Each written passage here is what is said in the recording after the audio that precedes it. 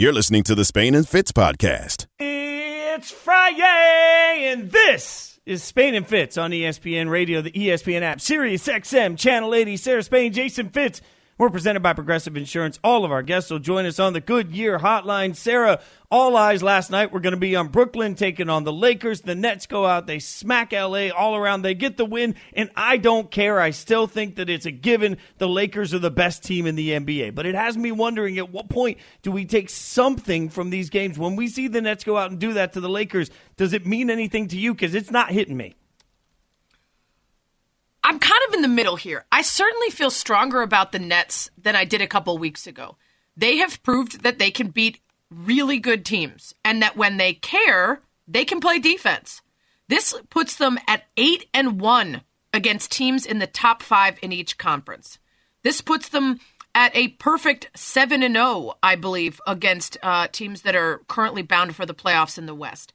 When they get their act together, put in the effort on both sides of the floor, move the ball around, are stroking from 3, this team looks pretty darn unstoppable. The question is, can they replicate that over the course of a series when it matters most?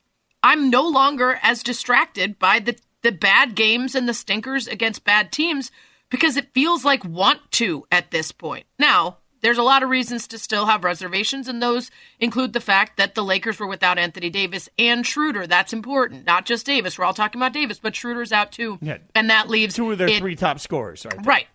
And you've got 2 out of 3 on the net side. Sure, they were without KD, but you're still talking then about, essentially, as far as superstars go, LeBron versus both Kyrie and Harden.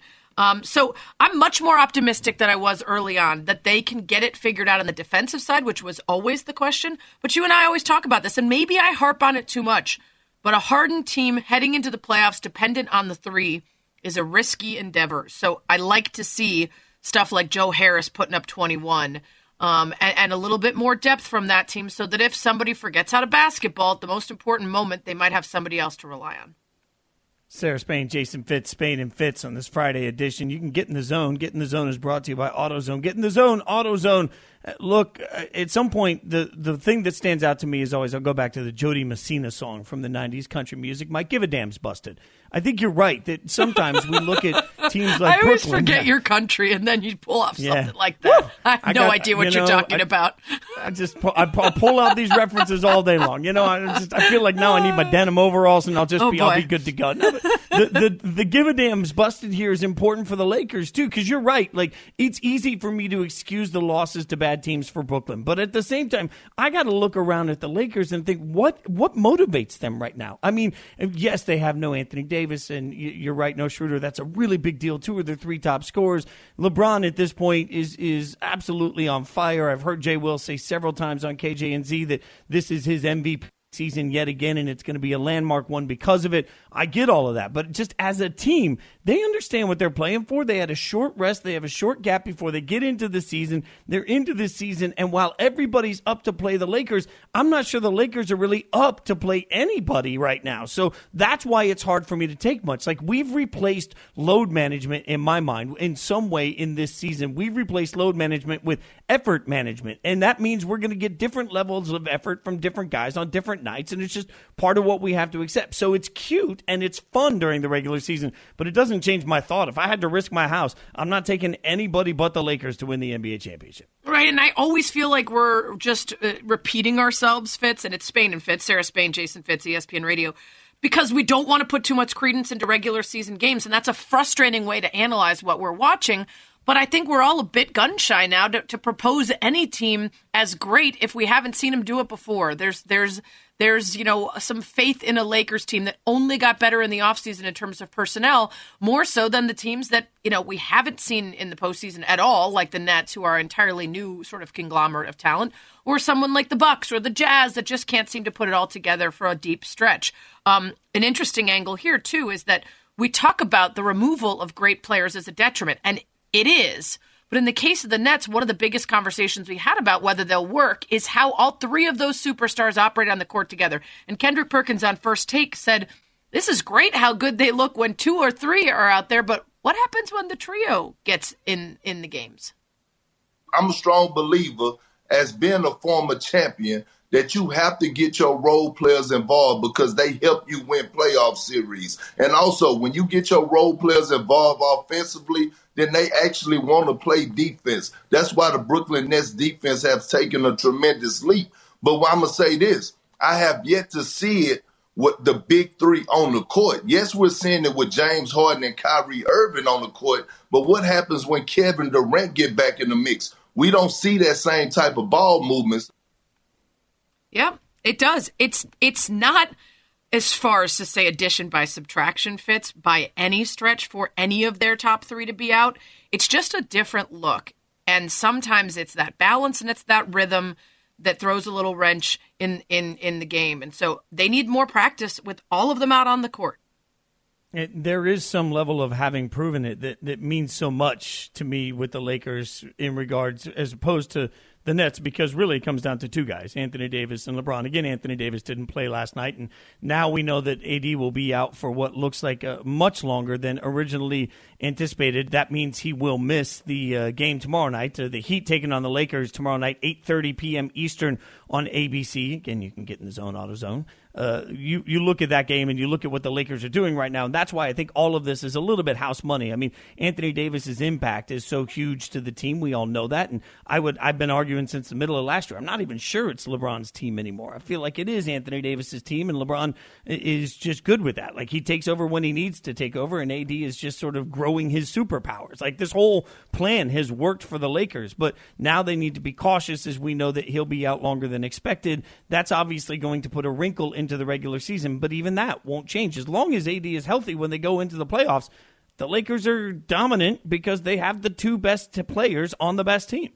Yeah, the Anthony Davis situation is an interesting one because it mattered very little last year what the seedings were because of the bubble. There was no home court advantage. It matters a bit more this year, but I'm still not super concerned about the Lakers' regular season achievements. So they need to be very careful with an Achilles, which is a very scary injury and can easily go from sore to snapped, and nobody wants to see that. So I'm not super worried about them being without Anthony Davis for however long it takes for him to not feel that at all. I say that especially as somebody who tore my Achilles after having pain in it, getting a shot, thinking everything was fine, everything was working. I set a PR in the hurdles that morning, and then I tore it in the high jump that day. If you have any pain at all and it's being pulled, it's a real risk. And so I think they got to be extra careful with him, knowing that they already feel pretty good and in rhythm. They've got a couple new pieces, but yeah, I agree with you that they're still the favorite to win. But I was a lot less respectful of the Nets' ability to put all the pieces together than I am now as I look at their success against the best teams in the league. Anthony Davis, by the way, now will be expected to miss 4 weeks. That's the latest report from Dave McMenamin. You can check out the article on ESPN.com as the team is, according to McMenamin, great headline, playing it conservative with his injuries, which speaks to your point, Sarah. And I think, you know, as all eyes look on Brooklyn and L.A., every time they play and as they have ups and downs throughout the season, we're going to do this. We're going to over-obsess as a general NBA culture around these two teams taking each other on.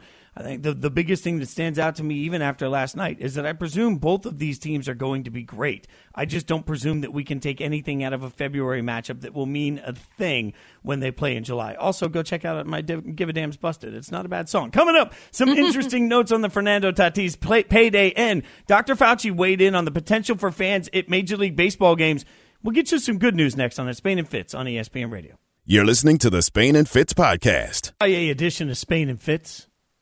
Had to match the music, Sarah. Come in. Yeah, I was going to say, this was a jam. I did a Peloton today, and if you don't tell everyone you did it, it didn't happen.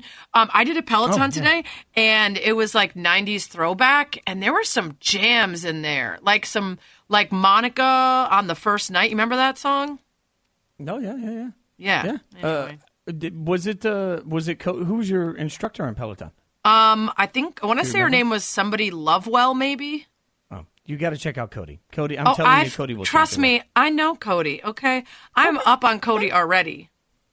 I mean, Cody shares my love of boy bands, so you know, I just feel like Cody and I would. Cody is awesome, and Allie Love is awesome too.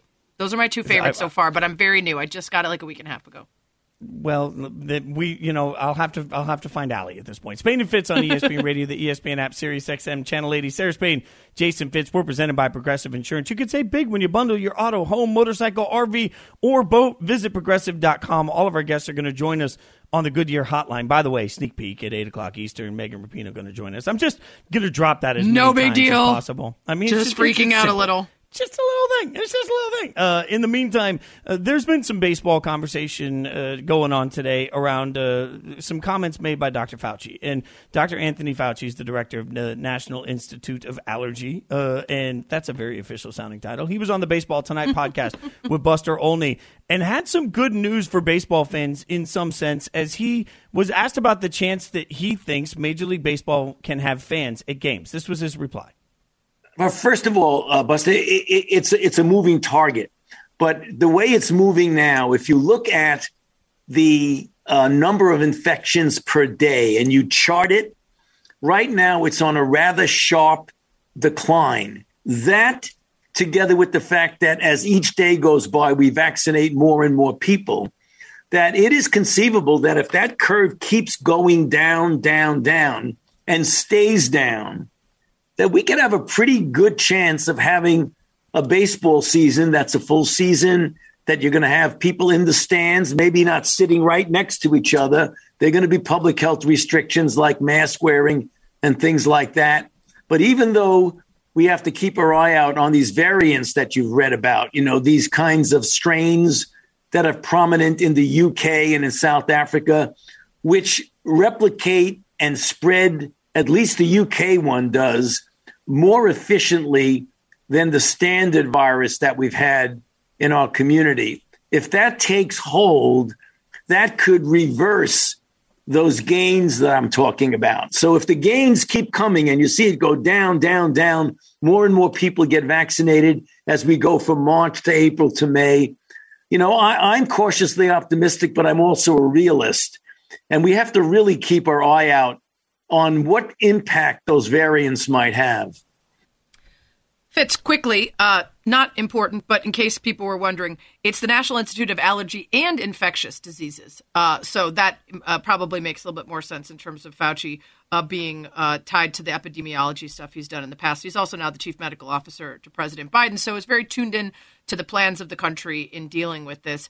He did say in the interview that full stadium attendance is likely going to require close to 80% of the population being vaccinated and rates of infection being significantly lower. So I don't think we can expect a full summer of packed baseball stadiums, but I think spring training is going to offer us a look at what it is to have limited number of fans. And there were teams that did have limited number of fans during the regular season last year. Tampa Bay Rays already announced last month that they're going to host about 7,000 per game at Tropicana. I will be at 2 games out in Arizona in a couple weeks where they're doing 15%. You have to buy in pods and sit with your pod with a mask, etc. So I think there's a lot of ways for them to test this out in spring training and then roll it out depending on the city and the way that particular city is dealing with and whether they have a hold on the spread. Well, and at some point, Sarah, it's Spain and Fitz, Sarah Spain, Jason Fitz. This becomes not just about baseball, but frankly about every sport. Every sport is and looking life. At the sports. Right. I mean, everybody's looking at it saying, okay, you're dipping your toe in the water. How's it going? And this is a little bit like everybody running off the beach into shark-infested waters, and you're just watching the one person that's out there. It's like, all right, I don't see any blood yet. We must be pretty good. So I understand Except that you can't see blood with COVID, variables. which is part of the scary, right? That's the difficulty here is we can think we're being successful and not know that we're making it worse.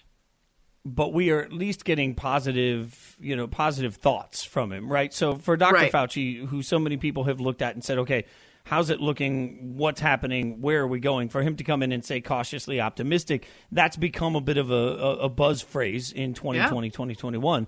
I understand that. But for him to be cautiously optimistic, I think what happens from that is all sports fans now, no matter what your favorite sport is looking at it and saying, okay, if baseball can test the waters a little bit, and if they can get to a capacity percentage, whatever that might be, at least that becomes not only great for baseball and their economics and for fans that want to go to games, it also becomes great for college football and the NFL that are looking at it and saying in the fall, hey, Baseball did this and had success. So every sport, I think, is going to be leaning on the other sports to figure out how they're handling it, what's working, what's not working. But this is a moment of positivity.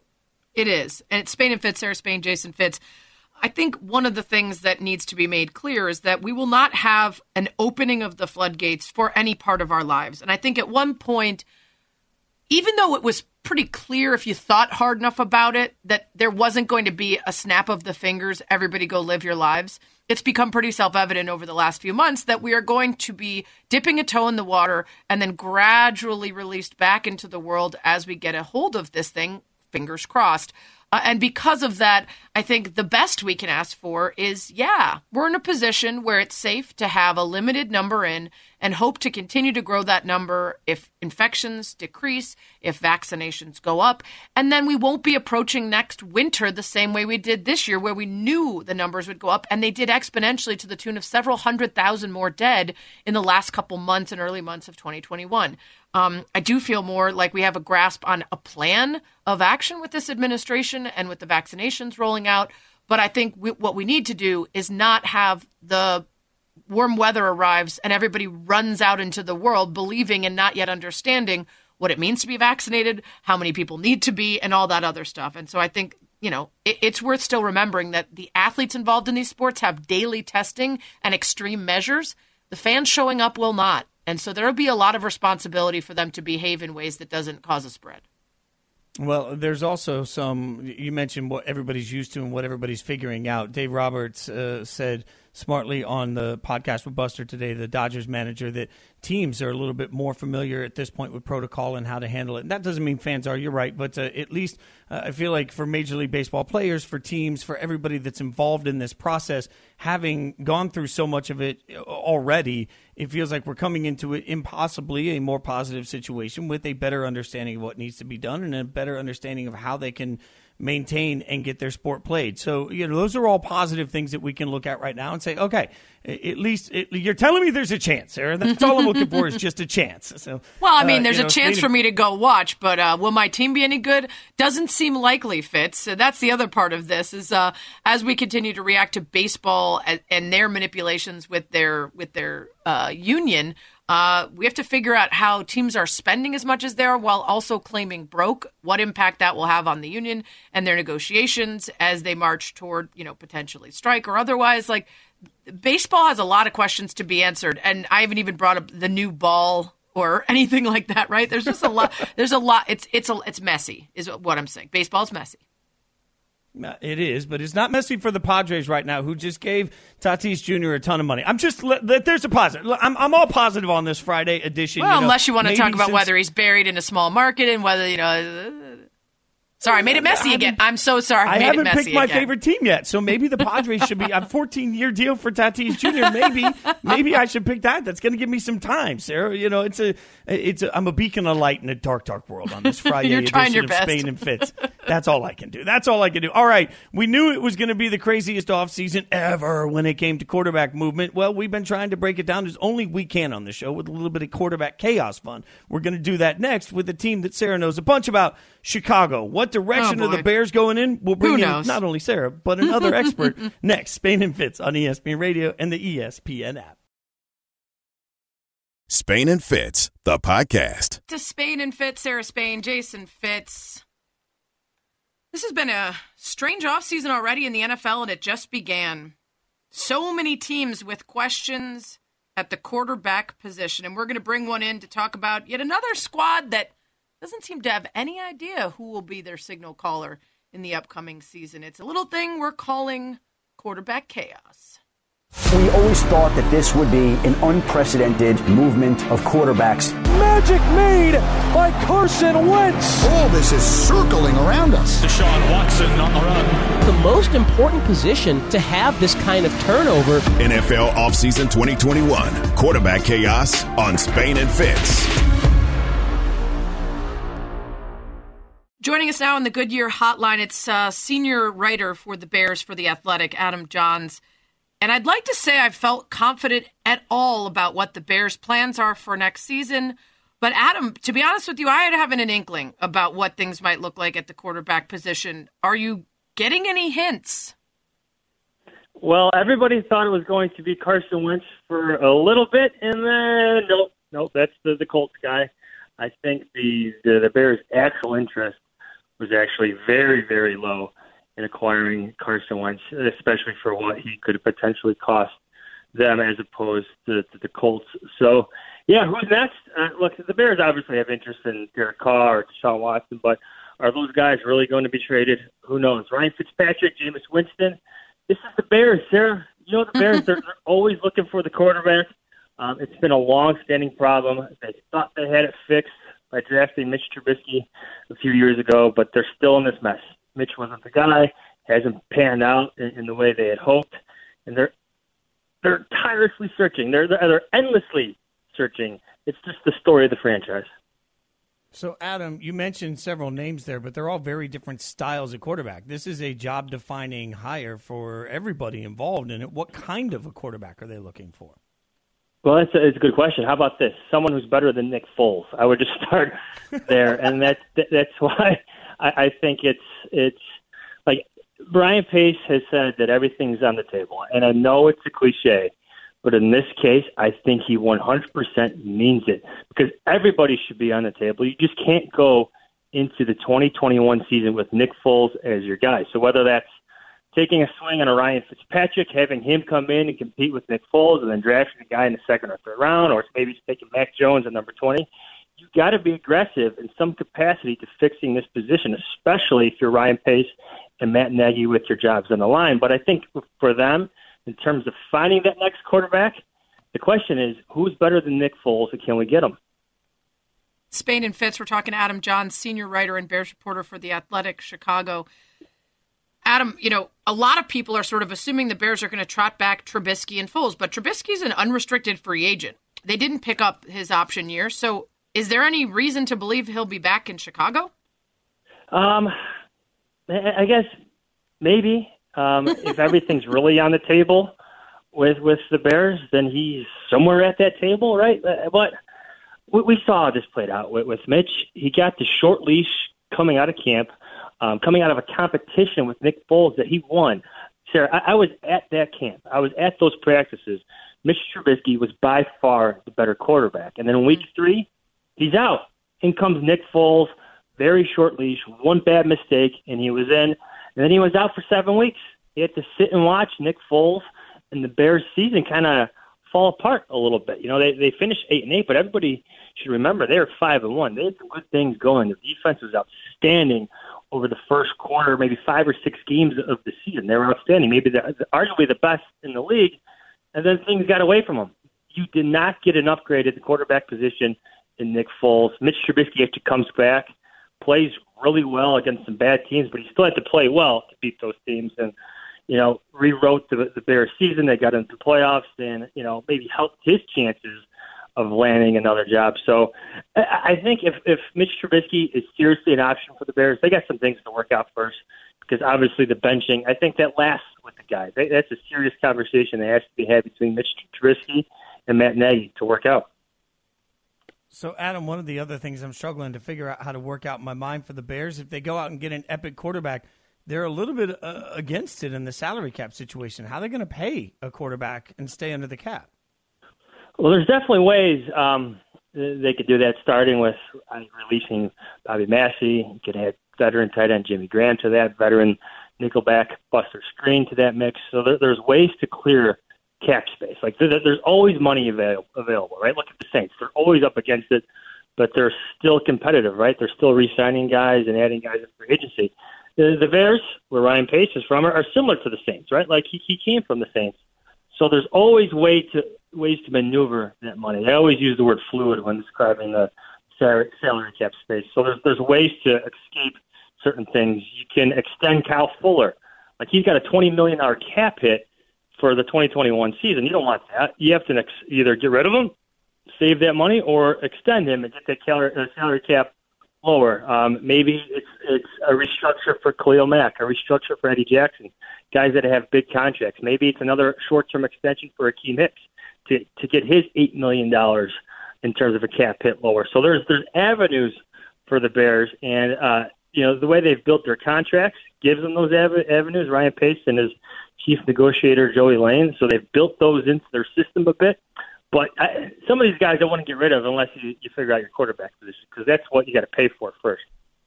Spain and Fitz, Sarah Spain, Jason Fitz on ESPN Radio, talking about the quarterback chaos in the NFL, and the Bears, one of the teams with a giant question mark at signal caller. Adam Johns of The Athletic Chicago with us. Adam, I've been trying to talk myself off of the false enthusiasm about the potential that the Bears could get Deshaun Watson. I mean, he's out there and he's not assigned to any team yet, so I can still believe it. And then Louis Riddick comes in with the words giving me false hope, saying that he could see the Bears, top leadership needing to make a move like that to save their jobs. They need to do something big and they need to be great next year or they're out of there. Are you hearing any idea of what a package would look like going to the Texans? And should I just immediately cut off all hope now before things get worse for me? No. It's look, there's 2 feet of snow on my lawn here in Chicago. A little hope is needed. Right. People need hope in Chicagoland. So why not a little Deshaun Watson conversation? Well, of course the Bears are interested. Matt Nagy, by all accounts and purposes, everything that I've heard has loved this guy since that draft year, right? Obviously the Chiefs like Mahomes, but Matt Nagy also liked Deshaun Watson a lot. So their relationship goes back to that year. And obviously there's other connections with the team, but yeah, I guess the conversation there is like, how much and where do you end? Is there such a thing as too much for the guy? I would argue that maybe there is, but I don't think the Bears, they have to be willing to entertain and take those risks to finally address the most important position in sports and get it right for the first time since Sid Luckman. So you know the story, right? Yes, I've had to say his name too many times. And I wasn't born when Sid Luckman was playing. Why do I need to know so much about a guy that long ago? Was Jim McMahon that bad? Like, I remember Jim McMahon being good. But I was a kid. Serviceable. I was a kid, I'll admit. Oh, okay. He was serviceable, and the defense was great. He was part of the 85 Bears team, and he is forever adored and beloved here in Chicago. But I think the story of Jim McMahon, like after the 85 team, was why didn't he win one more with how loaded that team was. I think you've heard Dan Hampton voice that mindset a lot here in Chicago. So, but yeah, it's the long-standing problem position in Bears history. Ted Phillips himself, in a sit-down interview with me, a couple of years ago, called it the Achilles heel of the franchise. And they've taken major swings at this, guys, right? Like we all know that Jay Cutler, major swing. Mitch Trubisky, major swing. Gabe McNown, major swing. And they've got it wrong every single time. Cutler was okay. Trubisky was okay, but it's still not that franchise caliber game changer that you hope to get at quarterback. Well, we appreciate you giving us your best shot at helping us figure out what's next. I don't think anybody knows. If you had to, feet to the fire, take a wild guess at who starts at quarterback next year for the team. Who is it? It's going to be Nick Foles. Here's my prediction, Sarah. It's Nick Foles, another veteran as some type of backup for him or some type of competition. Maybe that's Andy Dalton, who has connections to this coaching staff, and then a draft pick. I like Mac Jones. I think I could see him as a realistic option, number 20 for the Bears. Thanks, Adam. Appreciate the insight. See you guys. We got a lot to get to with that. Ugh. The NBA is on ESPN Radio. Tune in Sunday as Zion and the Pelicans host Jaylen Brown and the Celtics, presented by Indeed. Coverage begins at 3 p.m. Eastern on most ESPN radio stations. Coming up, I'll existentially wonder why Adam couldn't provide me with the answers I was looking for, which were mainly that Deshaun Watson will be here in short order. We'll get to all of that and more coming up next on Spain and Fitz. Spain and Fitz, the podcast. Back to Spain and Fitz on a Friday on ESPN Radio, the ESPN app, Sirius XM Channel 80. ESPN Radio is presented by Progressive Insurance. Drivers who save with Progressive save over $750 on average. Call or click today and find out if they could save you hundreds on your car insurance. Don't forget, about 15 minutes from now, Megan Rapinoe set to join the show.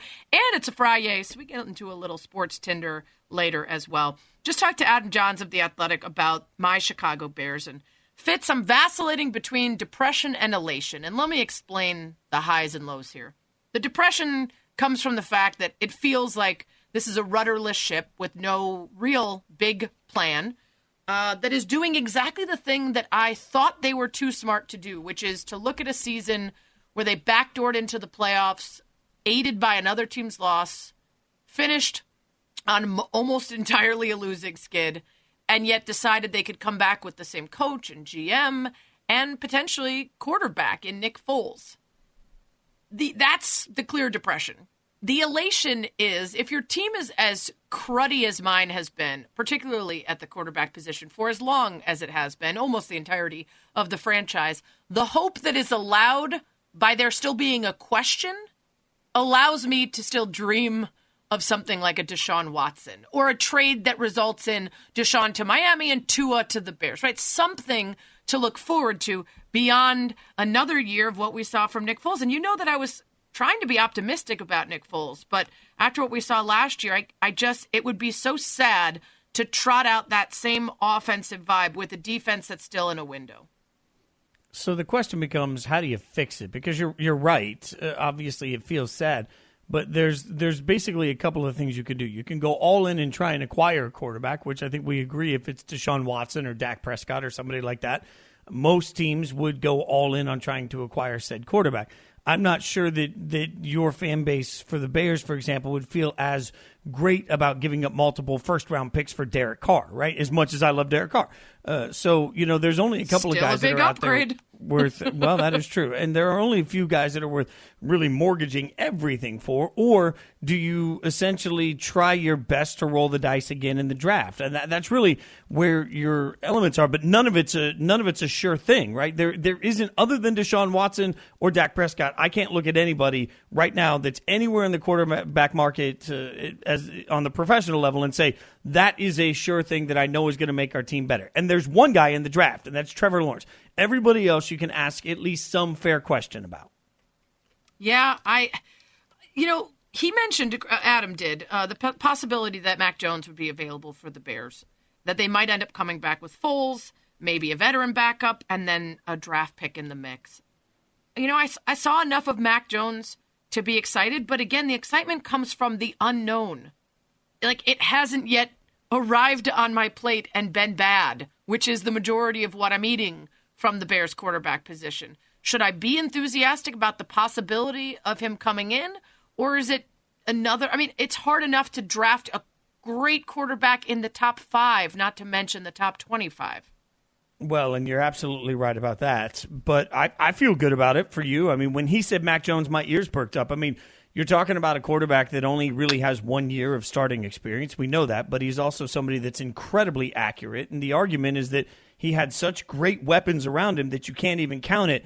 But realistically, he still made all the throws. In fact, going into the national championship game, his completion percentage on throws that were in the air for more than 30 yards was the best in history. So, like, not patterns, but actually in the air. So he throws the deep ball really well. He's just not super athletic. So it's sort of the opposite, the exact opposite of Mitch Trubisky, right? Like, he may not be a guy that's going to run around and do much, but at 20, I love that pick. Somewhere where he could come in at 20 and then maybe get a year to figure out exactly what he wants to be as a pro and how to get into that game. And then all of a sudden he turns around and he explodes for you. Like, I kind of like it for you as Mac Jones. Yeah, the problem is that mobility problem is one that's exacerbated by a bad offensive line. And maybe by the time he would actually be doing anything meaningful for the Bears, they will have shored up that issue. And that is clearly top of the list for them. But one of the reasons the idea of Deshaun Watson both excites me and scares the hell out of me for Deshaun's side of things, or Tua for that matter, is that you're putting them behind an offensive line where they're going to need to move. One of the reasons that Mitchell Trubisky ended up being more effective than Foles, despite his lack of accuracy, was that he's got wheels and he could move and he could roll out of the pocket and make things happen. The statue of Nick Foles was a terrible pairing for a team that didn't have a super effective run game and had an offensive line that couldn't protect. So if you've got a guy who comes in and a lot of the best pieces are things like a strong arm and good anticipation, but doesn't have great athleticism or mobility, that's going to be a struggle in Chicago. Mike Greenberg today talked about the Deshaun Watson sweepstakes and all the teams that are still potentially in the running. And Ludus Riddick had brought up that the Bears might go all in and throw everything at the Texans because that front office knows they could be out of jobs if they don't do something good and something big next year. Here's what Greeny said about that. this organization has so mismanaged their situation that they're now going to allow this coach and general manager who've gotten everything wrong to mortgage their entire future because they are lame ducks. They have no interest in the future because they both know they're going to get fired immediately if things don't go well this year, rather than what that team probably should do, which is make a bunch of other kind of moves, draft a quarterback, and go from there. There are a bunch of good quarterbacks in this draft. Now, if you can get Deshaun Watson, every team in the league should be trying to get Deshaun Watson. But the answer should not be, let's go out and trade, let's blow away any other offer they might get because we're going to get fired in 8 minutes if we don't start winning games immediately. Ha, ha, ha, ha, ha. So the thing is that he assumed that the Bears could draft a quarterback and select the right one. If there's anything we know about the Bears based on recent history, it's that they cannot do that. They did exactly what he just suggested a couple years ago. They put together a good defense. They found some good pieces. And then they went out and traded up to get Mitchell Trubisky while Patrick Mahomes and Deshaun Watson were in that draft. It is tough for good teams and good front offices to find talent at the quarterback position in the draft and put it to good use right away. It's near impossible for a team like the Bears that has never been able to, regardless of who's in charge, identify talent at that position. So no, that's not the way they should do things. They should throw half the team at Deshaun Watson, finally get that position figured out, and then try to get the rest around him. Hope that players want to come play with him, or at least fail in a different way. I'm sick and tired of failing in the same way year after year after year. Give them everything they want if it means finally having a quarterback, and then figure out the rest. Spain and Fitz, Sarah Spain, Jason Fitz. There's a stat here that Field Yates tweeted out, and I think every single fan base needs to hear this, not just Bears fans, but also Jets fans and Eagles fans, everybody that's looking and salivating over the quarterback market this year. That is now, as of the trade, this is his tweet, and with the trade of Carson Wentz, there will now not be a single quarterback drafted in the first round from 2009 to 16 that is still with his original team. 0 out of 22. So for everybody that's sitting here saying, oh, man, Justin Fields, Zach Wilson, they're going to be the answer. Mac Jones is going to be the solution. Everybody that's saying, I don't want to overspend on a quarterback that is a known entity because we can get one in the draft. No, you can't. I mean, 0 for 22 over a 7-year period is a pretty alarming example of the reason that if your team, and I don't care who your favorite team is, if my beloved Raiders gave up the entire draft this year and 3 more years of first-round draft picks to get Deshaun Watson, I wouldn't care because it gets you Deshaun Watson. That's how good he is, and that's how unsure the quarterback market is every stinking year. Yeah, I completely agree. Like I said, fail in a big way. Go for it. Go after that guy. And I know they tried it with Cutler, and they thought they had it with Mitch, but a proven commodity at that position to me and build around. Don't do the reverse. By the way, Ben Roethlisberger, Steelers fans, you ready to move on? Answer that question on Twitter. We'll get to that in a bit. Megan Rapinoe coming up next. You're listening to the Spain and Fitz podcast. Not a good guest on this show, but I'll tell you, this guest right now has people running in from other control rooms, abdicating their responsibilities of their job. We got family members strolling in to pretend like they care about the job that their beloved father is doing. It's really showing how people feel about the next guest. They are hype, and so are we. It's Spain and Fitz, Sarah Spain, Jason Fitz, ESPN Radio, ESPN app, Sirius XM, Channel 80. We're presented by Progressive Insurance. And joining us now on the Goodyear Hotline, it is none other than Megan Rapinoe. Pino, thanks for coming on. Hey, how's everybody doing? Well, very hyped is what everybody is up to. We're excited. We're extremely excited to talk to you. Let's talk about last night, the opener against Canada in the She Believes Cup. A little bit of a slower start maybe than particularly your coach was looking for. But what was your biggest takeaway? Yeah, definitely not the flying start that we wanted. After watching it back today, we actually just had a meeting about it. It wasn't as bad, I think, as it felt. But, we like to score goals. We like to get the ball in the back of the net. And so it just felt a little like we're getting our feet underneath us still, which is understandable, but still a little frustrating. We always want to put the whooping on Canada, that's for sure. So, Megan, what's been the biggest struggle? I mean, with the delay of the Olympics by a year, what's been the biggest hardness in that for you? I I mean, honestly, it's been like equally as hard, and I'm thankful for the delay as well. Just personally being able to get a little bit of time to rest, but I think just honestly motivating myself to work out on my own with no games in sight, like that was really difficult. Normally, at least I have games to look forward to. I have a team to practice with, but Sue definitely had to motivate me a lot last year. So it was difficult. I'm sure everybody felt it. You're Zooming, you're eating, you're working out, you're sleeping all in the same space, not being able to really go anywhere and do stuff. So, just keeping motivated and being able to keep myself fit.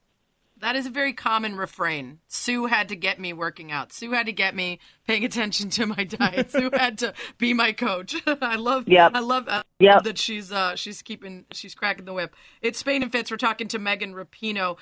You mentioned that a lot of that time you didn't have games to prepare for. You opted out of the Challenge Cup for the NWSL.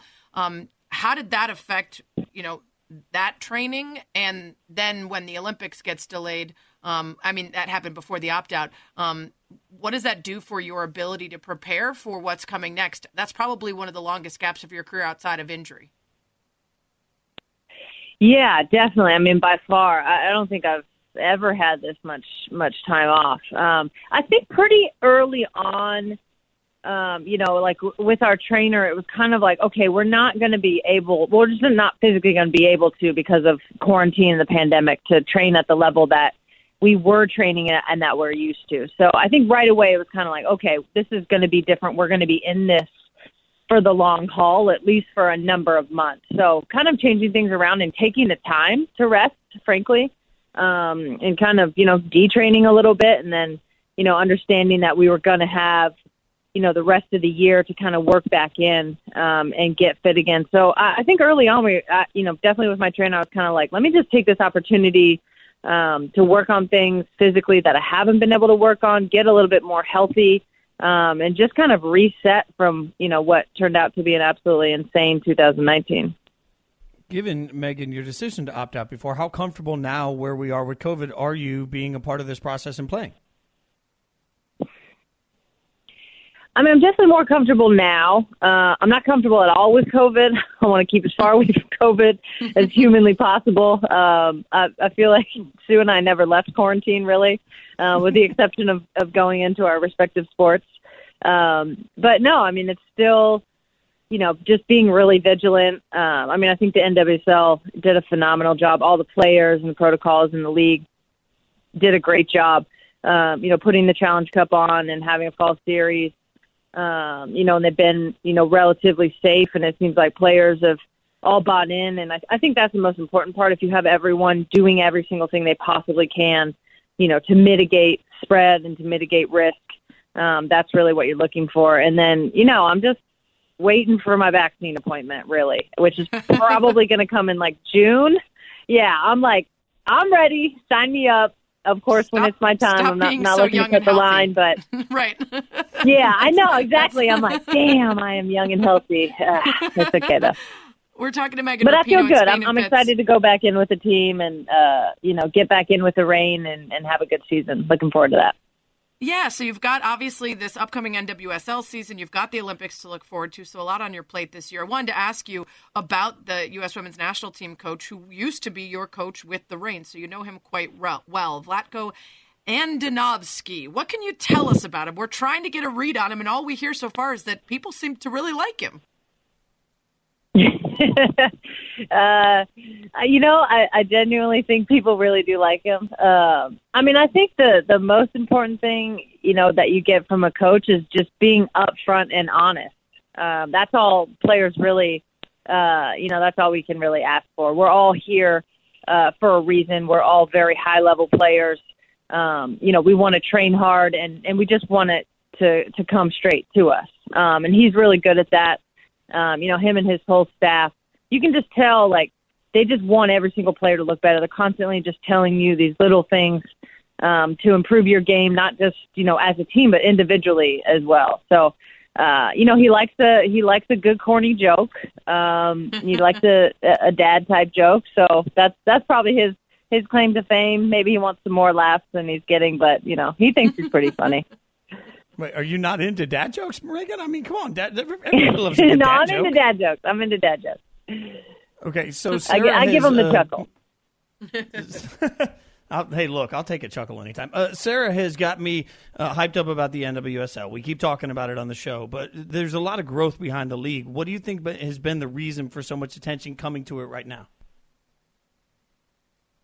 I think the more that we can, translate the success of the women's national team, both domestically and obviously we had, an amazing World Cup in 2019, translate that success and that attention and hype and, media attention to the NWSL. It's always kind of not made sense to me. Like, we get so much hype with the national team and then it's like people just forget that we go back and play, 30 games a year with another team that you can watch and market. So I think just more people are finding out about it, finding out ways to watch. We have some really exciting new teams coming into the league and ownership groups coming into the league. Obviously, unfortunately we had owner crime the other day down in Australia. Naomi Osaka had to take it to the GOAT.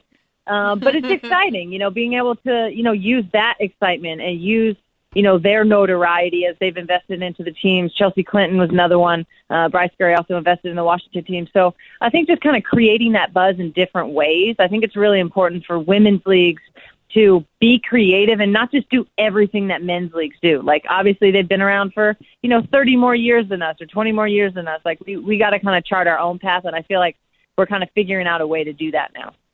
Yeah, and besides the enthusiasm and creativity, it's just flat out capital, right? And the other thing that's always been the issue for women's leagues is investing, actually investing and giving them a shot to succeed before you complain about how the dividend's not matching up to what you'd expect. There needs to be a real push to invest. We're talking to Megan Rapinoe on Spain and Fitz. Before we let you go, I have to ask about your scouting report on the young talent, the next generation of U.S. women's national team stars. There are a handful of players that will continue to be great that we all recognize from previous World Cups and Olympics, but who are some of the folks we should be keeping our eyes on that are going to help take over and take the torch? Well, they need to relax a little bit. They're coming in here too good too early, in my opinion. They need to just cool it. No, it really is impressive, like just the level that, a Catarina Macario and Sophie Smith are at such a young age. Mal Pugh, she had an injury this camp and was on the training roster, but the future is just so bright. It's really exciting. I mean, I think, offensively, obviously, I think Catarina Macario is she's going to be a stud. I think she's kind of proven that right away, and now it's just a matter of, figuring out the level and the pace of the game. Obviously, is quicker than anything that she's done before, but she's looking to fit right in and has that, obviously that Brazilian flair and that creativity that I think will serve this team well. Yeah, lots of talk about her. Got her first goal already. We'll certainly be keeping an eye on her. Well, good luck in the rest of the She Believes Cup, and of course, looking forward to the NWSL season. And congrats on the book, by the way. I meant to mention One Life. I got it for Christmas. I read it in about 3 days, just straight through, and I loved it so much. So congrats on that success as well. Thank you so much. Thanks for having me on. Appreciate you.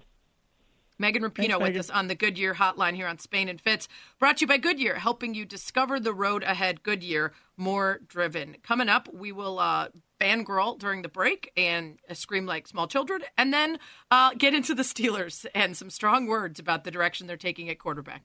You're listening to the Spain and Fitz podcast. Back to Spain and Fitz. Sarah Spain, Jason Fitz. We're all in a tizzy. After talking to Megan Rapinoe. Do you remember the time we talked to Megan Rapinoe? Do you remember that? Do you remember the time? Remember that time you scored that goal? Remember that time? remember that time you won the World Cup? And remember that? It's Sarah Spain, Jason Fitz. We're fangirling over here a little bit as we talk to Pino, and we will continue to follow along with the She Believes Cup and get ready for the NWSL season, where I will turn Jason Fitz into the world's biggest Red Stars fan. Even though that's not her team, we're still going to make it happen. We need to get back question. to... Do I get to Pino now that I've been part of an interview with her once? I feel like now we're on that level. Or did you feel like you were BFFs? You sounded a little nervous. You asked her about the hardness of something. Yeah, I realized I said that. Yeah, there was no taking that back. I just got lost in the middle of the question. I got lost in the moment, and then I couldn't find the word, and that was the best one I came up with. So that's my first impression. I was feeling a little bit. I was feeling a little bit nice today. So instead of throwing you under the bus after the question and asking if you were particularly nervous, I just let it slide. But I brought it up. I had a very Chris Farley moment after I said it. I think if you had seen me here, I slapped myself in the face and said, "No." There you go. It's time for Straight Talk, brought to you by Straight Talk Wireless. We put up a little poll at Sarah Spain, at Jason Fitz, at Spain and Fitz. You know, whenever you do this and you say Steelers fans, it doesn't mean they're the only ones answering, right? There's a bunch of people chiming in. But we asked, are you ready to say goodbye to Ben Roethlisberger? The responses were yes, no, he's still great, or no, don't have anyone else.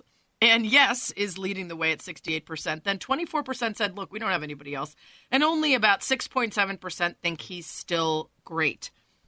Fitz, I think it's time to move on, but I understand that there's a feeling of loyalty. And Michael Wilbon also believes there should be some loyalty expressed from the Steelers. Here's what he said on PTI. My first response, hearing this going back a week, is to look at serious side-eye at Kevin Colbert.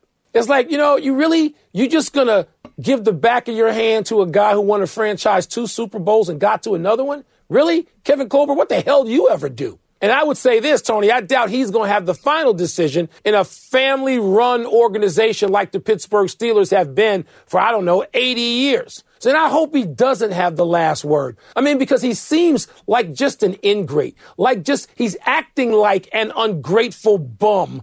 So there's a way, if you think you're going to get rid of Ben Roethlisberger, there's a way to call him in and say, look, Ben, what do we do here? But that doesn't seem to be how this is going down. So whatever happens to make Kevin Colbert look like a fool, I'm with that, and we'll give that a standing ovation. Interesting ire from Wilbon here. Yeah, and look, Michael Wilbon is another person I don't really want to tick off. So, I say this gently, Sarah. He's just wrong on this point. Every time I've heard this, I keep thinking about it. To his direct question, what the hell has Kevin Colbert ever done? Well, he's been the GM of the Steelers since 2010. He was the director of football operations from 2000 to 2010. So these wins that Ben have were all while he had a prominent role in the organization and helped build the roster. So to directly answer what the hell has Kevin Colbert ever done, he helped win those rings. So he got some credit here, too. We're making it sound like he is an unaccomplished bum, and he's not. His resume, pretty darn impressive. Yeah, there's a part of me that understands where Wilbon is coming from, right? When you do have someone in this position who has done so much for the franchise, who has become the face of the franchise over the years, it seems odd for him in a presser to say the equivalent of, well, he's our quarterback today, but no promises.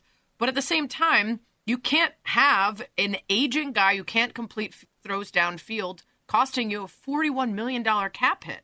Right? Even if he were to get himself on a veteran's minimum, he would still be a $21 million cap hit. Now, that's half as much and still pretty bad for a guy that seems pretty washed at this point. Ryan Clark, ESPN NFL analyst, was on with KJ and Z and seems to feel like the Steelers are right to say, listen, thanks for everything, but time to get out of here.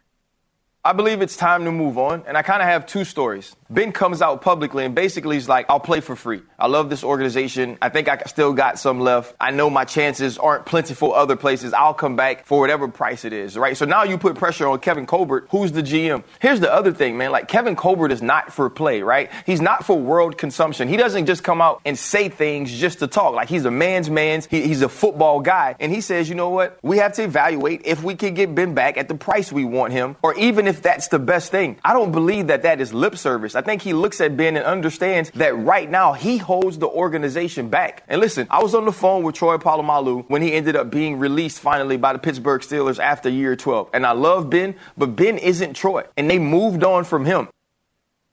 So the one thing I will say about that, Fitz, is we talked about this on Highly Questionable, and Pablo was critical of the conversation and said, no one's holding you to a lie detector test. Feel free to lie and then clean it up later, right? Tell everybody he's going to be around, and then if you change your mind, let him go. I disagree with that. I think that we are the ones in the media who often will criticize a GM or a front office person for lying to us in the midst of working out a trade, even if they're protecting, that trade that hasn't gone through yet. So I'm fine with the honesty, and I think it's the wise thing to do. And behind the scenes, by all accounts, they might be having very honest conversations about what's next. And if that's what's happening, that's really all you can ask in a meritocracy of a sport, that they're honest with him about how they think he looks and whether they want to move on with him. One of the difficulties in this also, it's Spain and Fitz, Sarah Spain, Jason Fitz, is the understanding that, as much as we say Kevin Colbert should do the right thing here, if things don't go right for them over the course of the next couple of years, Ben continues the decline in play, the Steelers don't look like they're any good, they don't get the quarterback situation figured out. In a couple of years, when he gets fired, is he going to be able to look at the Rooneys and the organization and say, well, but guys, I did the right thing by Ben, and that set us back a year. I just think that, right. In the moment, we want to have this great altruistic, love affair for everybody where organization and players do right by everything, and front offices aren't held accountable for it. But I don't think that there's any difference for any front office when it comes to the expectation that it's not what you've done, it's what will you be doing. And at some point, it's not just about Ben and how he moves forward. It's also about how the Steelers and how Kevin Colbert does his job moving forward. You found a quarterback once. You're going to have to find a quarterback again to keep your job. And that needs to be his only focus, because his job is to make sure that the Steelers are constantly great and relevant. Yeah, I don't think you're going to convince a whole lot of guys on that team that they're willing to go out and throw their bodies into other people for a whole season in service of doing right by a quarterback that they don't think they can win with. That's just not how it works. So the honest behind-the-scenes conversations, and frankly, the honesty in the presser is fine with me. I'm a little surprised by Wilbon's anger there, but perhaps he knows more than we do about a lack of communication or ways that Ben is maybe feeling wronged by how that organization is handling things. So Straight Talk brought to you by Straight Talk Wireless. No contract, no compromise. Coming up, how concerned should we be with my inability to read, but then also with a title contenders slide. There's a team that we think should be great. They haven't been living up to our expectations, and that has us worried about what happens once again when the postseason arrives. We'll get into all of it next on ESPN Radio. Spain and Fitz, the podcast. Spain and Fitz on ESPN Radio, the ESPN app, Sirius XM, Channel 80. Sarah Spain, Jason Fitz. It's a Friday edition. Going to have a little fun now. Head to one of our favorites. We're going to go over to the Goodyear Hotline, where we are joined by our good friend Jen Latta from ESPN Milwaukee. And Jen, we wanted to have you on because, frankly, I think I spent all last year in the regular season saying, don't worry, the Bucks are going to go to the NBA Finals, and they're going to be great, and it's going to be spectacular. And I haven't said that a single time this year because, A, I learned my lesson, and B, it seems like something's wrong. So what's the temperature right now in Milwaukee on a Bucks team that's going through a losing streak that they haven't seen in years? Yeah, that's a really good question, and thanks for having me on, guys. It depends on who you ask. So on our show on ESPN Milwaukee, we have been debating this throughout this 5-game losing streak. Now, mind you, they did win 5 straight before going on this losing streak. So people are saying, well, if you're going to panic about losing 5 in a row, were you at least optimistic about winning 5 in a row? And to that I say, every week matters a little bit more the closer you get to the postseason. The general thought here in Milwaukee is that this is going to be a tinker season, that they have a new roster in place, new faces. Drew Holiday, the biggest and best face that they added to this team. He's been great defensively. He's been great offensively. He's actually been out for this stretch where they've lost the games as well. But the bottom line is they are trying to figure out a recipe that will not necessarily ensure success in the regular season, but will ensure a deeper run in the postseason. Because like you said, the Bucks have had the best record in the NBA the last 2 seasons in the regular season, but it hasn't amounted to the wins in the postseason. So a lot of this is on Coach Mike Budenholzer to figure out if he can keep tinkering with this lineup, tinkering with the minutes usage and this new defense that they're installing, and find a way as you creep closer to the postseason. And we set the deadline of April, and then this morning we actually backed it up to the day before the trade deadline. You need to see some type of improvement with this team by then in order to feel like this experiment of stinking during the regular season is going to actually pay off in the postseason. Jen, you talked about coaching there, and it feels like a lot of people have said Coach Bud's sort of on the hot seat because they haven't been able to translate regular season success to the postseason, and so much of success across playoff series is coaching and adjustments. Does it feel like this is still the problem here, even as they've kind of tried to shore up some of the positions that they needed help at? Is it limitations to Giannis despite being an MVP player? How much are we blaming on coaching right now? Yeah, a little column A, a little column B, Sarah. I feel like the better that Giannis plays, right? He's been, putting triple doubles in the box score for several games. It feels like the worse the team plays, which is weird because you would think as your superstar go, so goes your team. But that hasn't been the case with Giannis. And it does feel like he's trying to figure out what his role is on this team as well. I do think that Mike Budenholzer is on the hot seat if this team doesn't show that they can hang in the playoffs. I think that has been established from this team just because they had a meeting at the end of last year. We've talked about it on this program before and kind of said to him, like, you got to make it work. The challenge there, guys, is Mike Budenholzer relied so heavily on his bench last year, and it was really, really good. This year, the brass took away his bench. They basically were like, we're not even going to let you do what you like to do because you don't have the horses to do it. So last year, when Giannis and some of the starters would get a good spell, you could rely on the bench to maintain a lead or sometimes extend a lead. That has not been the case for the Bucks this year. They are really struggling with Drew Holiday out of the starting lineup, and they're struggling to try to figure out where Brook Lopez fits in this new defense because he's really, really good in the paint defensively. There were people last year who were saying, why wasn't he an all-defensive selection? This year, he's really struggled, and teams are shooting the lights out when he's on the floor from three. And you guys know this, man. The NBA now is a three-ball shooting league. You have to figure out a way to defend it. It used to be you could be like, well, not every team can shoot the three. We'll take our chances that they're not going to have a 40% night and figure we can beat them in other ways. That's just not the case anymore. You have to be able to stop the three, and the Bucks have been really bad at it this year. We're talking to Jen Lada. You can hear on ESPN Milwaukee. Spain and Fitz, Sarah Spain, Jason Fitz. So, Jen, obviously, everybody has a little bit more calm in this process because Giannis signed the Supermax, right? So there's not the same panic that he's going to walk out of town. But now that they are contractually obligated for that kind of money, how much flexibility do the Bucks even have when they get towards the trade deadline if they want to make a move? Yeah, it's less about Giannis than it is about they just don't have the assets. Right. So we were talking today, like, oh, what about a guy like Bradley Beal? Could you bring him in and he would be this guy who could distribute the ball and he would be that spark that you need to get this team going? Like, who would they even who do you even give up? You know what I mean? You can't throw together a package of beer and cheese curds and be like, here, hopefully you'll take that for Bradley Beal, So that's the problem that the Bucks have. It's almost as though they have to take the guys they have and hope that they steadily improve as the season goes on. I made a joke last night on Twitter about every time it feels like the Bucks recently have faced the Raptors, even with the Raptors missing Lowry the last two times, it seems like Nick Nurse always figures out a way to out-coach Coach Budenholzer. So I said, Nick Nurse and Spring Frost. And what do they have in common? Destroying buds. That's a line for you. Jen Lada with us here trying out her comedy routine while also telling us about the Bucks here on Spain and Fitz. Sarah Spain, Jason Fitz on ESPN Radio. Jen, you're getting the pulse of that city all the time with your radio show, and feel free to give it a shameless plug when you answer this. But does it feel like fans are freaking out because even when they were the best in the league, it didn't work in the postseason? Or have they learned to not know what might be, what might a regular season success or failure portend in the playoffs? That's a really good question. We do talk about it on Jen, Gabe, and Chewy, which is 7 to 9 Central Time on ESPN Milwaukee 94.5. I just wonder, how good can you really be in the postseason if you're not good now? Right? Like I was saying to somebody, this is like an engagement. This is like dating somebody and being like, well, there's some issues, but those will probably go away once we're married. And then marriage is the postseason, right? Like, no, you got to figure that stuff out now. You got to make those changes now. And that's what the Bucks would say they're doing.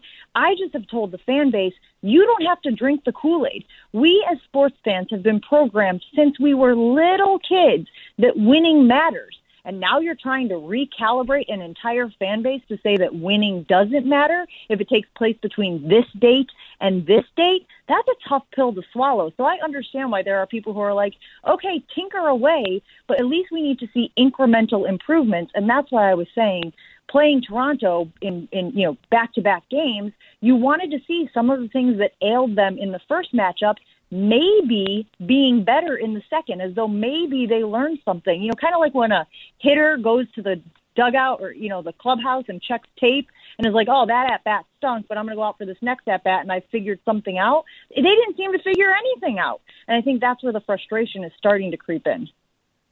Talking to Jen Latta from ESPN Milwaukee.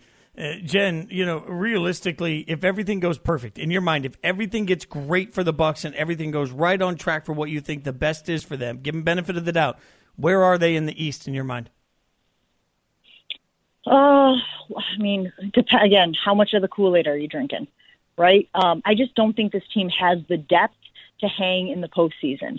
And again, they kind of mortgaged their depth in order to bring in Drew Holiday. We even talked about the sliding door situation of Bogdan Bogdanovic, who was supposed to be the big signing that they got this year, and how, wow, who knows if his situation rolls out the way that it has if he's with the Bucks, but, did they dodge a bullet by not getting him ultimately? It's tough to say where they hang. I do know this. I saw Bobby Marks tweet something out about the Nets, talking about how they were pretty bad in defensive efficiency in their previous games, but somehow over the last 5, they've figured something out. The Bucks haven't figured anything out yet.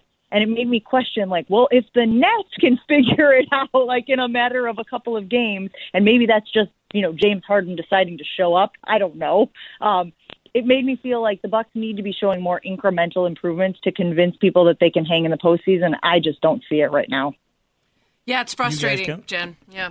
Sorry, Fitz. I'm just expressing my frustration for having one of the best players in the league, and you're at least you've got him signed, but now you have to figure out, do you take a very quick fix approach, or do you say we've got him for enough years that we can step back and try to really go for it in a year or two?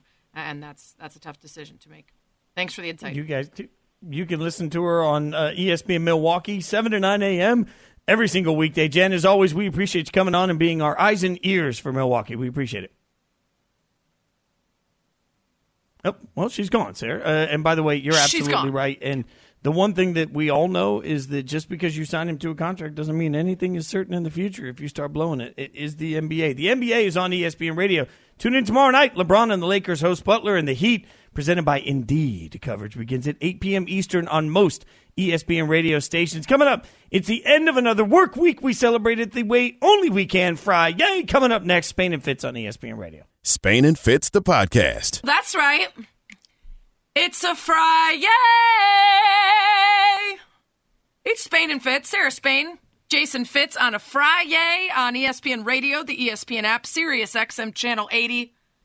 Want to give a special shout out to one of our favorite listeners, Bears fan, Dad Man, who had a bad day. And I told him this beginning of this show is going to be when the weekend starts for you. And you don't have to be sad anymore. You don't have to have a bad day. We flipped the switch, man. And this is going to be for you and me, Fitz, also the start of the weekend. Because it's Friday. Duh. That's right. We've reached a Friday night, which means you're probably sitting around at home thinking about what you're doing for the weekend. Maybe you're thinking about tuning in tomorrow for some college basketball action. Kansas hosting Texas Tech coverage, 1:30 p.m. Eastern on ESPN Radio and the ESPN app. Maybe you're thinking about making some bad decisions on the old Tinder. Well, sometimes we like to do that with you. We ask you some questions. We answer, swiping up if we super like it, swiping right if we agree, down if we hate it, and left if we disagree. It's just a way we connect with you guys while you're out there making bad decisions on a Friday night. Fitz, let's start with something funny I saw on The Daily Show. Russell Westbrook was the guest, and he said to the host, Trevor Noah, that before the show, Noah was telling a friend about all the stuff that Russell Westbrook does off the court, and the friend said, wow, I thought Russell Westbrook was an a-hole. And so he shared that story with him. And Russ basically said it's the biggest challenge of his life. He plays the game with so much passion. He's so aggressive. He wants to be great. but at the same time, he wants to be good off the floor and help people as much as he can. So he's somehow trying to fight off that a-hole impression when he's off the court. When you think of Russell Westbrook, do you think a-hole? I'm going to swipe up. Swipe up. Super like.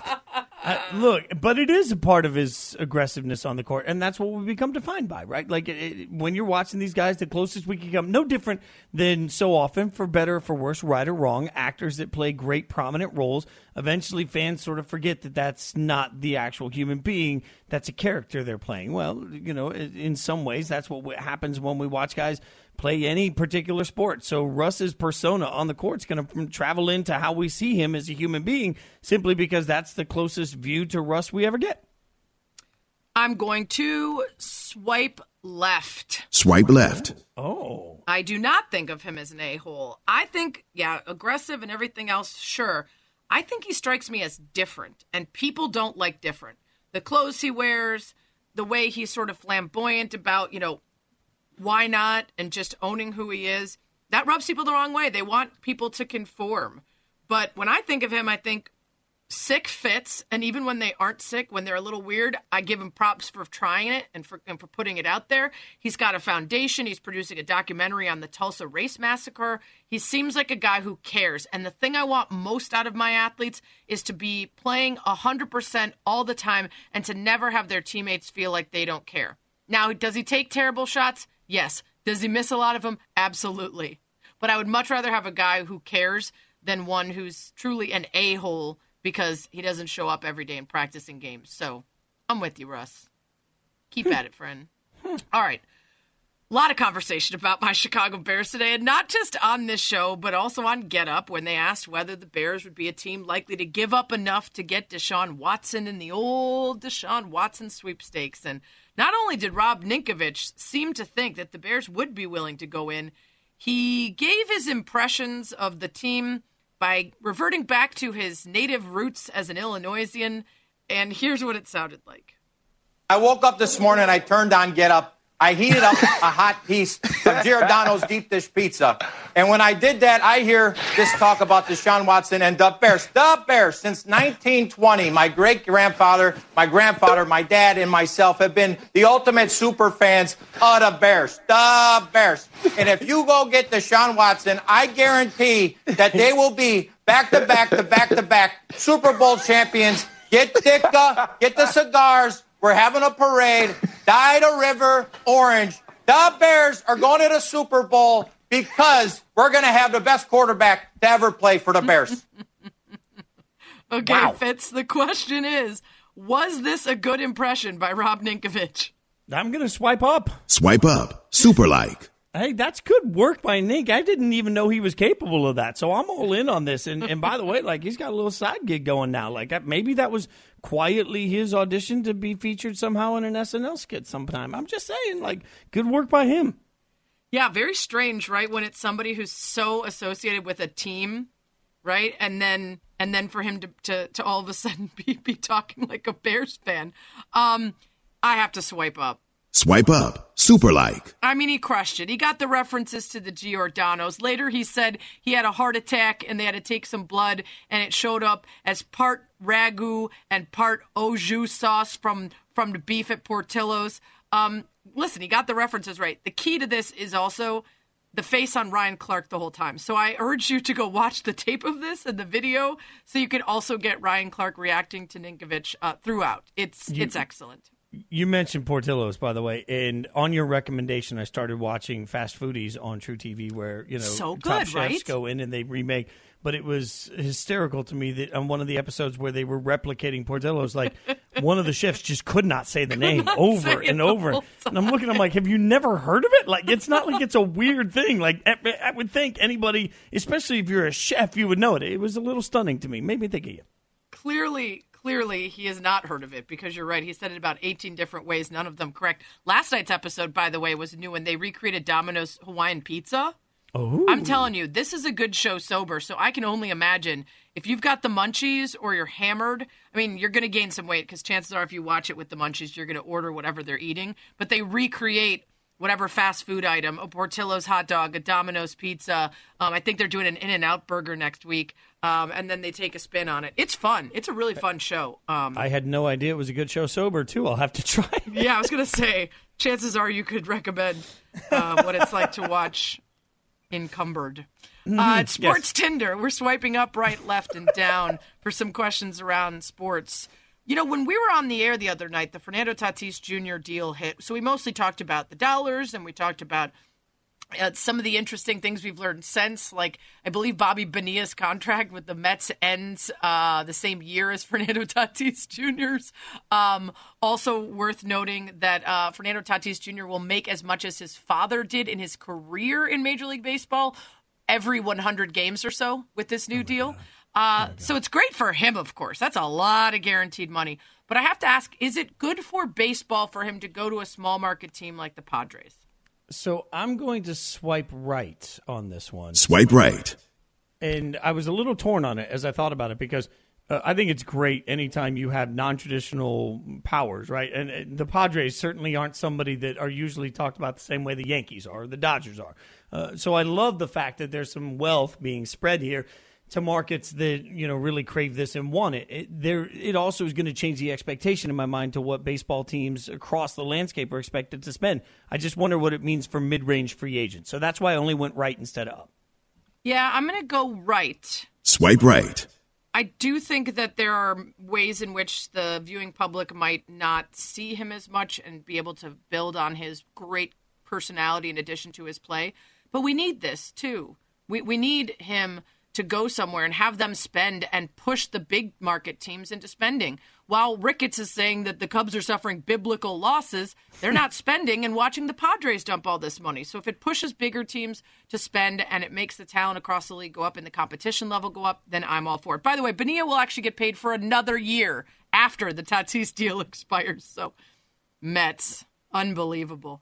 Coming up, Freddie and Fitzsimmons, I think they're going to have, is it President Obama? Oh, it's LeBron tonight. Great. Check it out. It's next. Thanks for listening to the Spain and Fitz podcast. You can listen to the show weeknights at 7 Eastern on ESPN Radio and on the ESPN app.